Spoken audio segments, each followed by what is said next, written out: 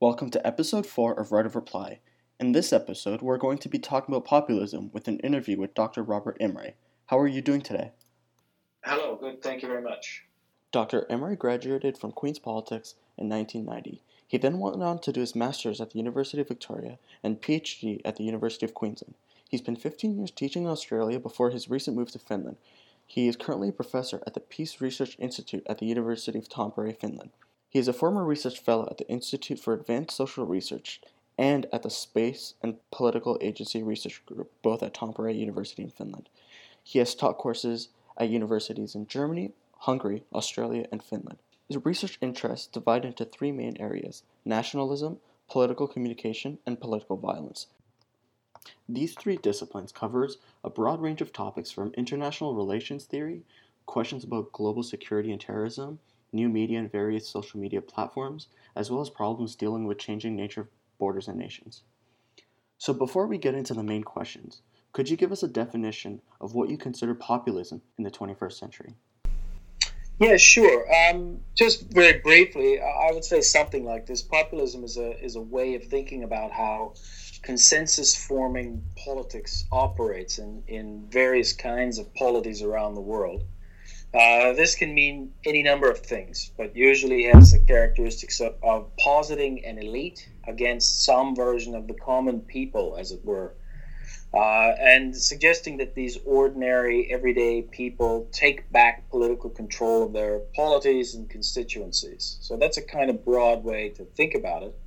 And then coupled with that, there's something about a control that is somehow claimed to have been lost in some form or another.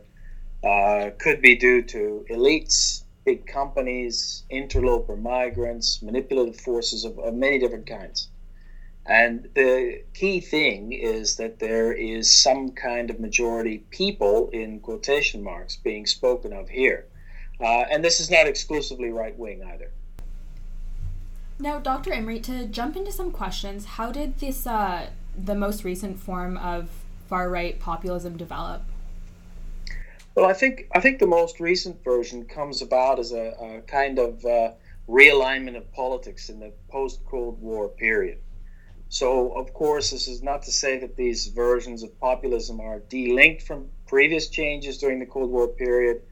But here, if we think about how nationalisms have responded to changes in the global order, then we can see how far-right populism operates as a reaction to the latest blurring of political boundaries.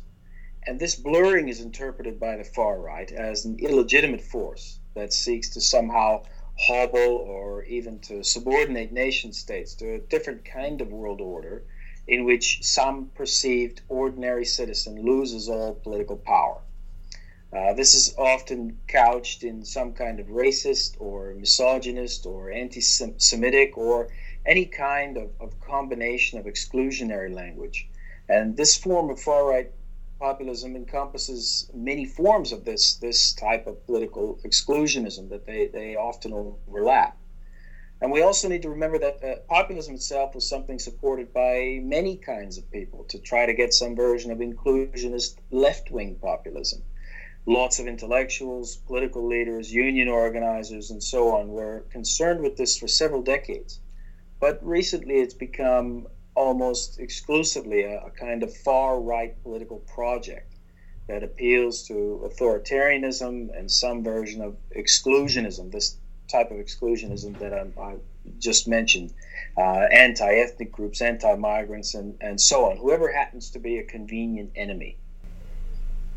So you don't really see any sort of left-wing versions today?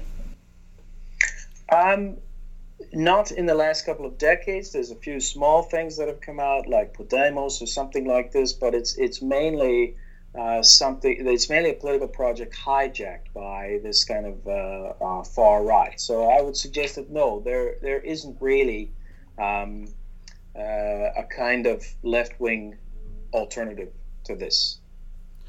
Just a follow-up question. Is inclusionism a effective way to fight this, or is there a way to fight right-wing populism? Well, this kind of depends on what your political goals are. So those versions of inclusionism that I would adhere to, that I've mentioned previously, are particular types of populisms that would have historically developed along the lines of, say, unionism, or some version of bigger political project like a peace movement or an anti-nuclear movement or something like this. So most of those types of movements were based in a specific kind of political problem. And if we don't perceive those political problems to be something that we need to solve immediately, then we can't have a kind of left-wing alternative. Okay, so the next question, what are the prospects of a more global far-right alliance? Yeah, this is a kind of interesting one. It would appear that a more global far-right alliance is quite difficult to maintain. But let me just give you a couple of examples on this.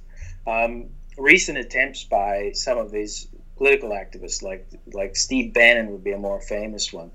These attempts to facilitate this kind of joining of European far-right parties demonstrates how they are at incommensurable odds with each other.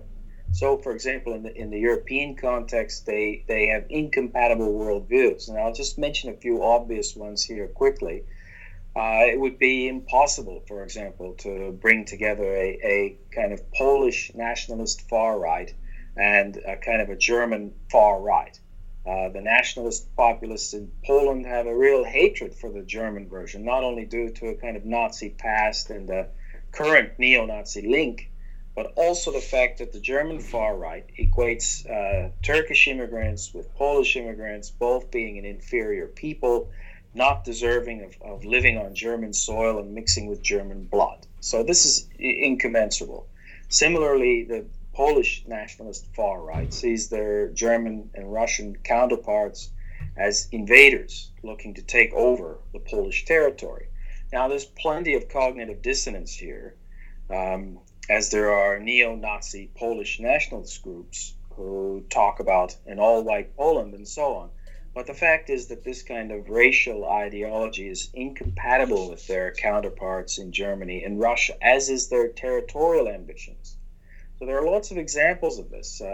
Hungarian and Slovakian right-wing populist groups are basically counterposed to each other, since they disagree on the very origins of their nations in the same way that Romanian and Hungarian far-right populists do. Even inside assumed ethnic cohorts, such as Hungarians, many far-right Hungarian populists in Romania believe in the independence of their historical territories, to the degree that they do not adhere to this greater Hungary thesis, which posits that all ethnic Hungarians ought to be in a single nation.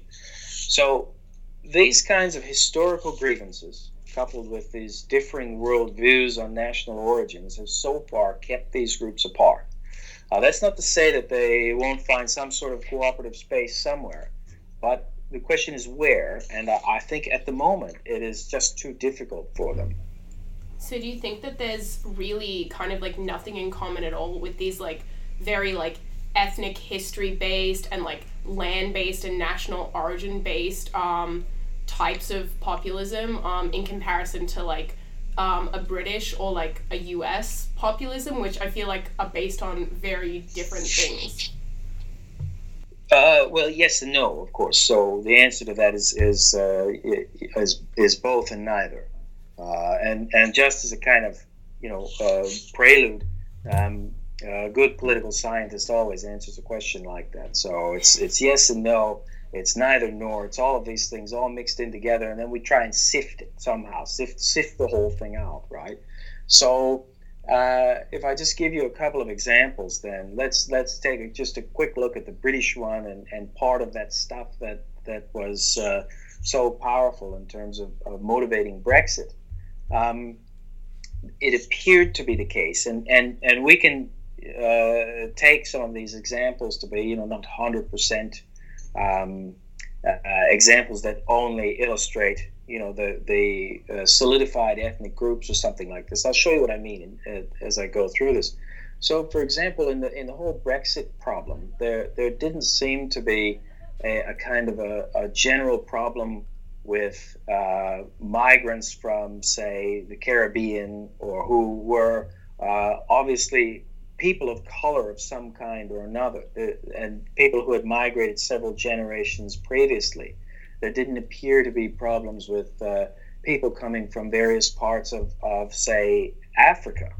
The problem was with the perceived larger numbers of Romanians and Polish and even Swedish migrants, people who quite obviously stuck out as being non-British, whereas people from the Caribbean or people from parts of sub-Saharan Africa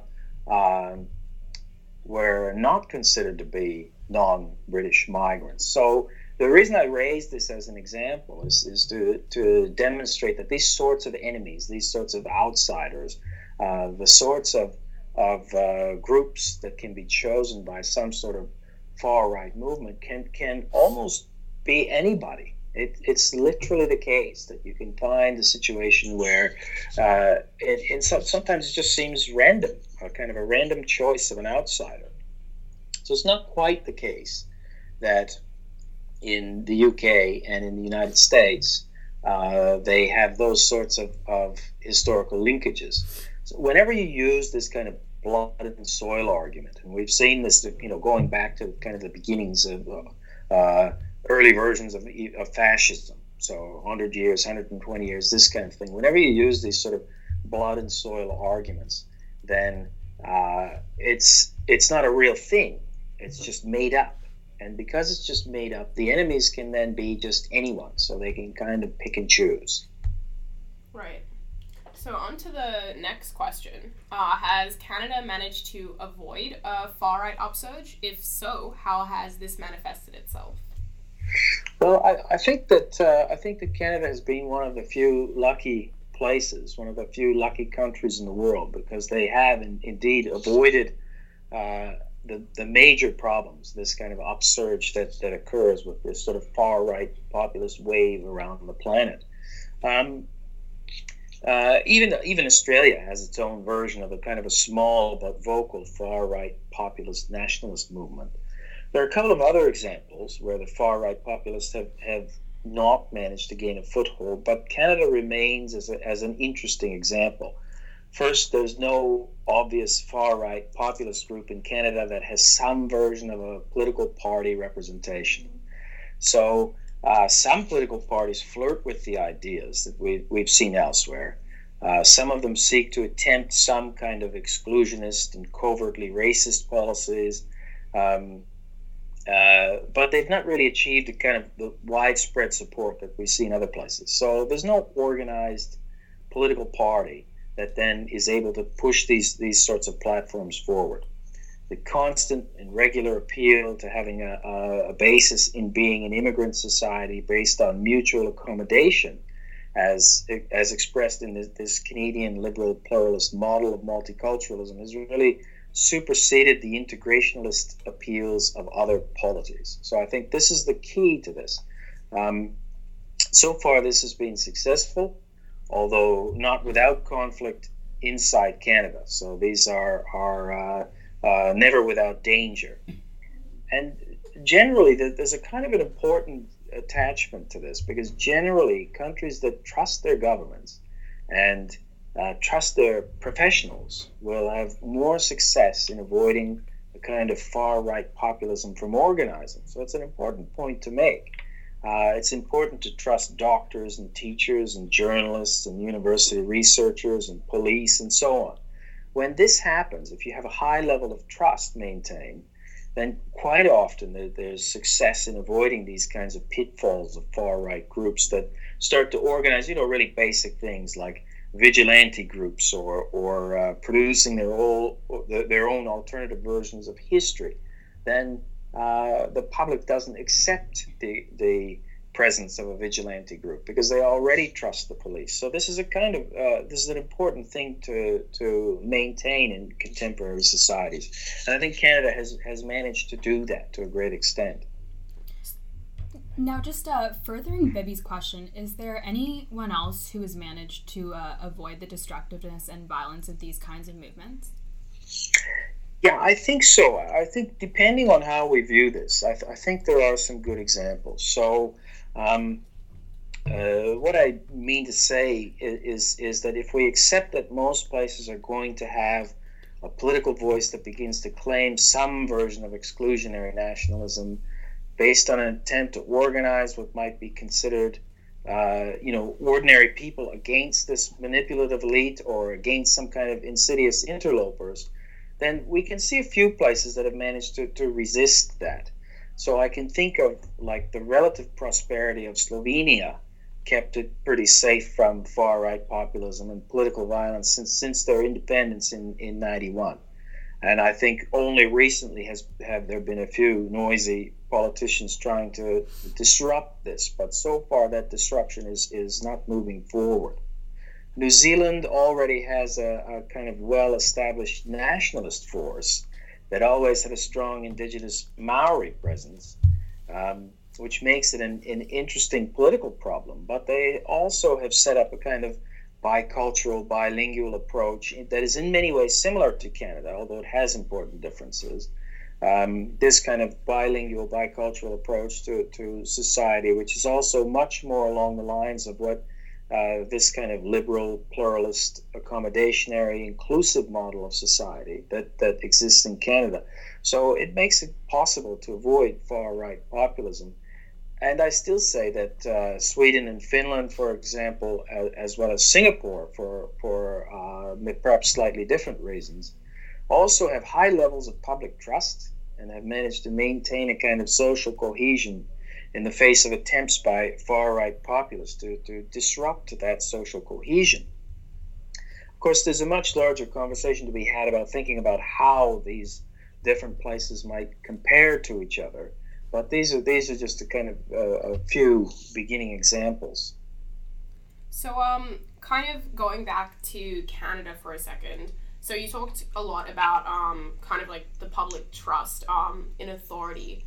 What would you with First Nations people in particular in Canada, there isn't a high level of trust for the police or government there, and then also with some of the recent events of like kind of harassment and like issues with mosques in Quebec in particular, and the Quebec ban on religious symbols, and then also the recent election of Doug Ford. Would you say that kind of factors like this and examples like this are moving into kind of a US influence direction, or would you say that Canada's strong enough to resist that and like Canada's going to be fine?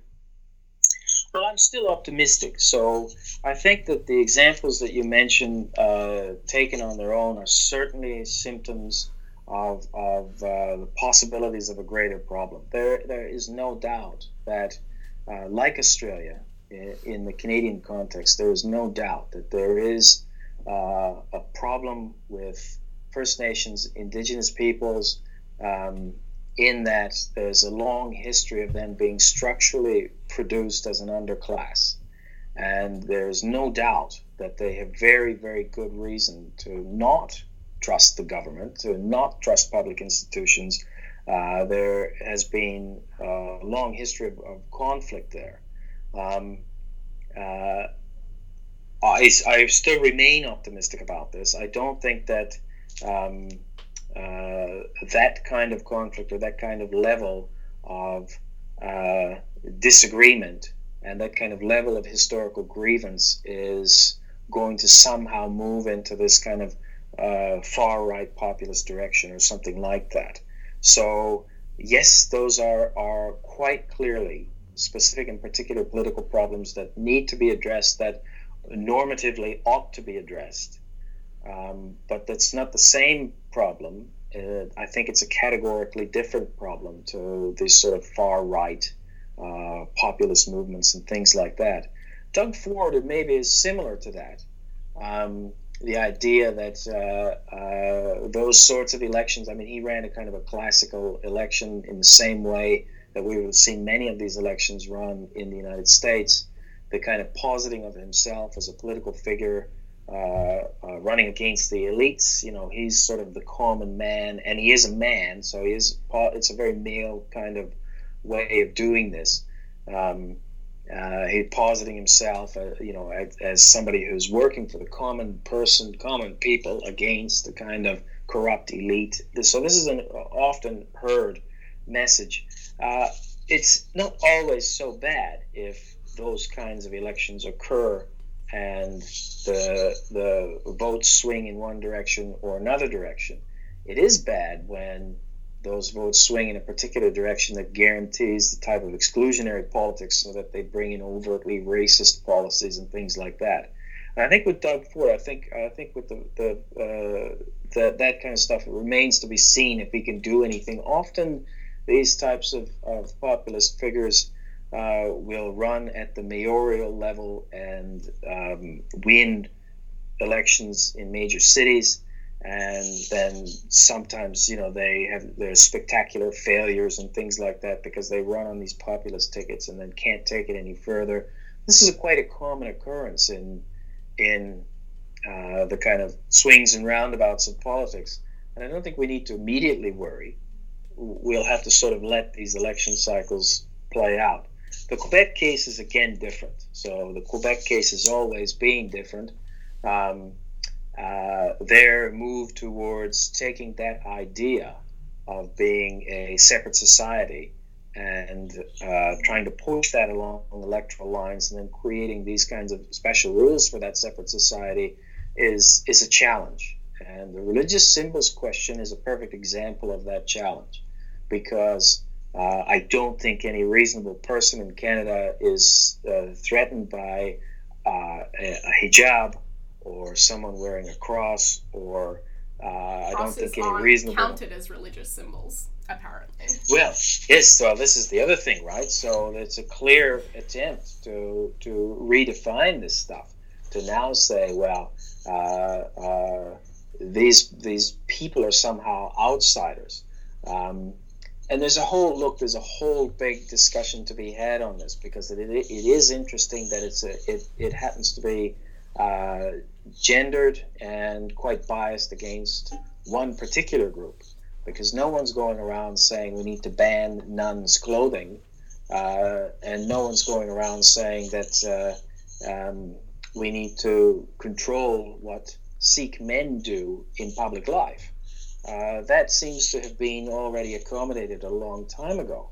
And it would be an interesting thing to see, the ban on religious symbols or something like this, to include nuns, to include a nun's habit, which effectively is exactly the same thing. It looks exactly the same as a hijab. It would be interesting to see a ban that talked about that, or to see a ban that said, well, the Sikh headgear is also something that we need to ban, because they're not doing that. Obviously, this kind of accommodation has occurred a long time ago. So it does appear to be targeting a single and particular group. And that single and particular group is, again, women who are Muslim, who have somehow overtly cultural religious symbols in public life. And I think it would be a great tragedy if this went any further down this path than it has already gone.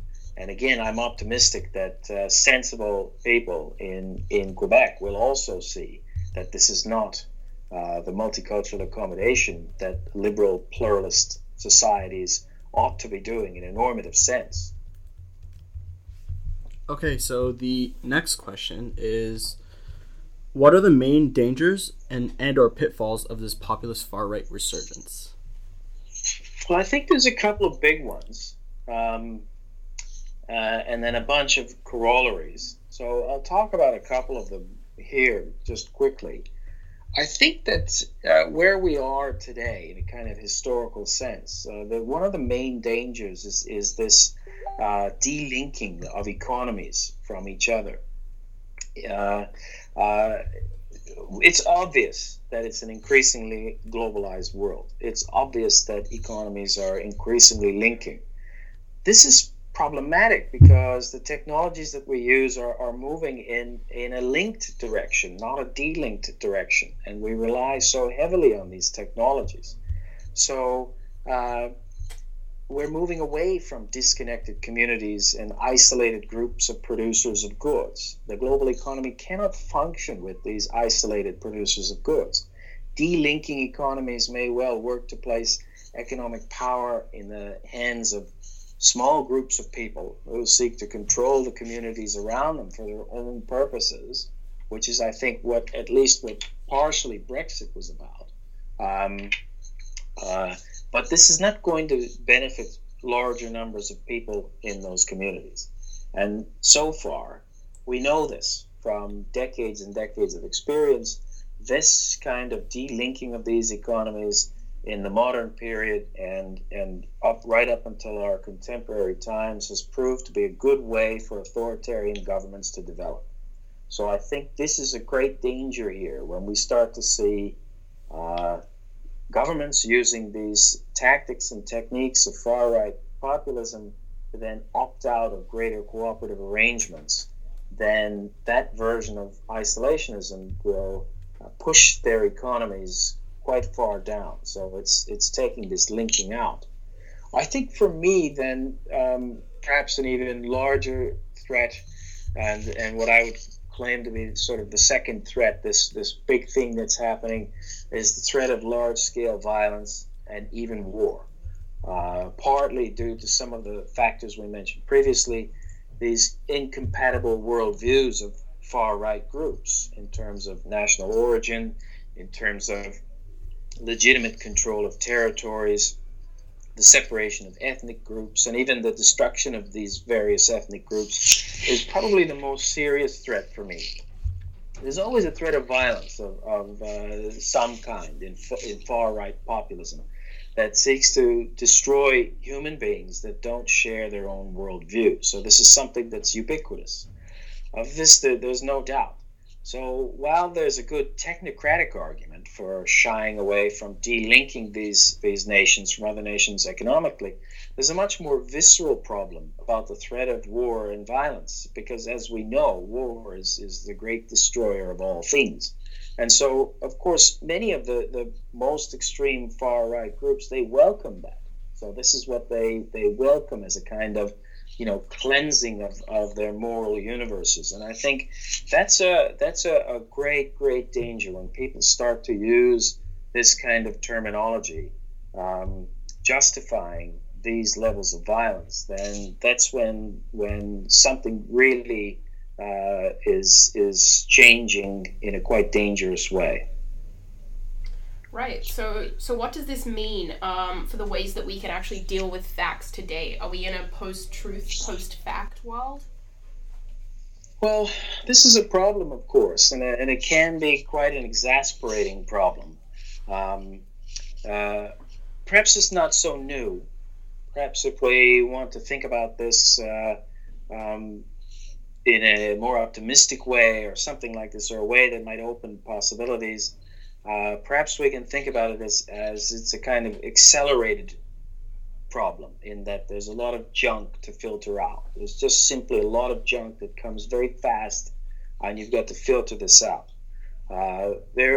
If we take this even further, we know, this is some of the research that I do, we know that there are groups and organizations that look to capitalize on all this by actively producing fake news stories and then selling them on to organizations willing to use the material to further their own agendas.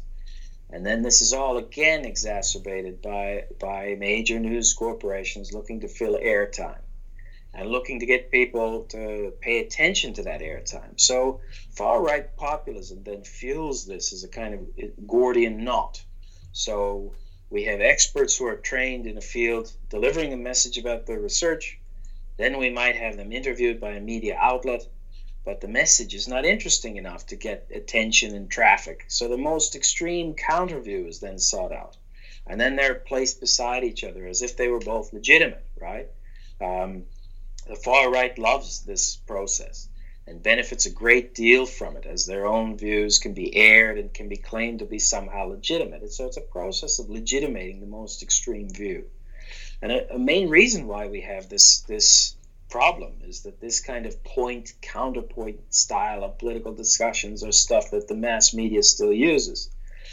An expert-held consensus on climate change can then be countered by some radical right groups looking to make the claim that warnings about environmental disaster are really about a political elite striking at the common people.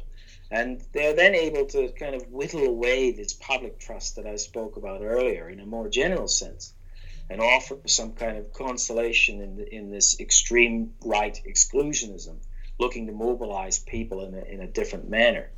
And there's still reputable and legitimate news organizations, there's still reputable and legitimate researchers and professionals and so on, but it's become necessary for people to try and filter out all this junk and do so quite quickly before insidious political forces manage to mobilize the masses somehow. And there are many, many examples of this. And I think that Brexit, for example, is a big one, right?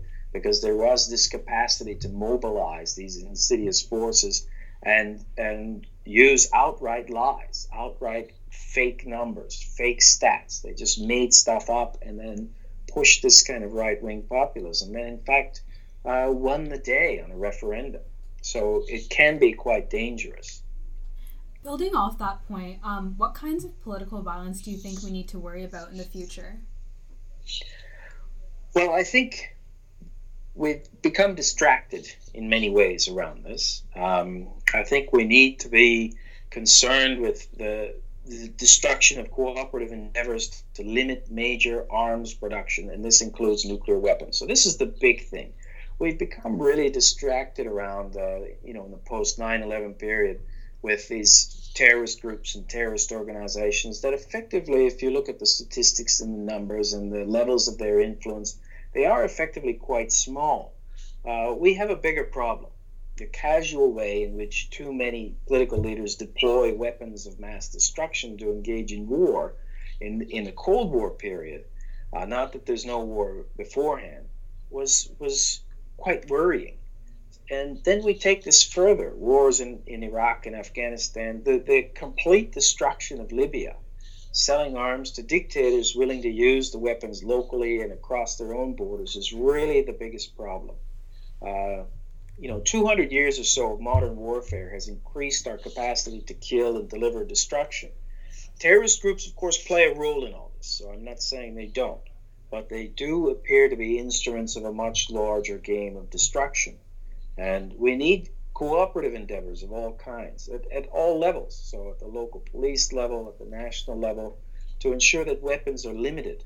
And we certainly, at a supranational level, to monitor and analyze what is happening. Producing and selling armaments and weaponry, national groups, as well as some version of national groups to increase their destructive capacity, is, I think, the key text in the post-Cold War period.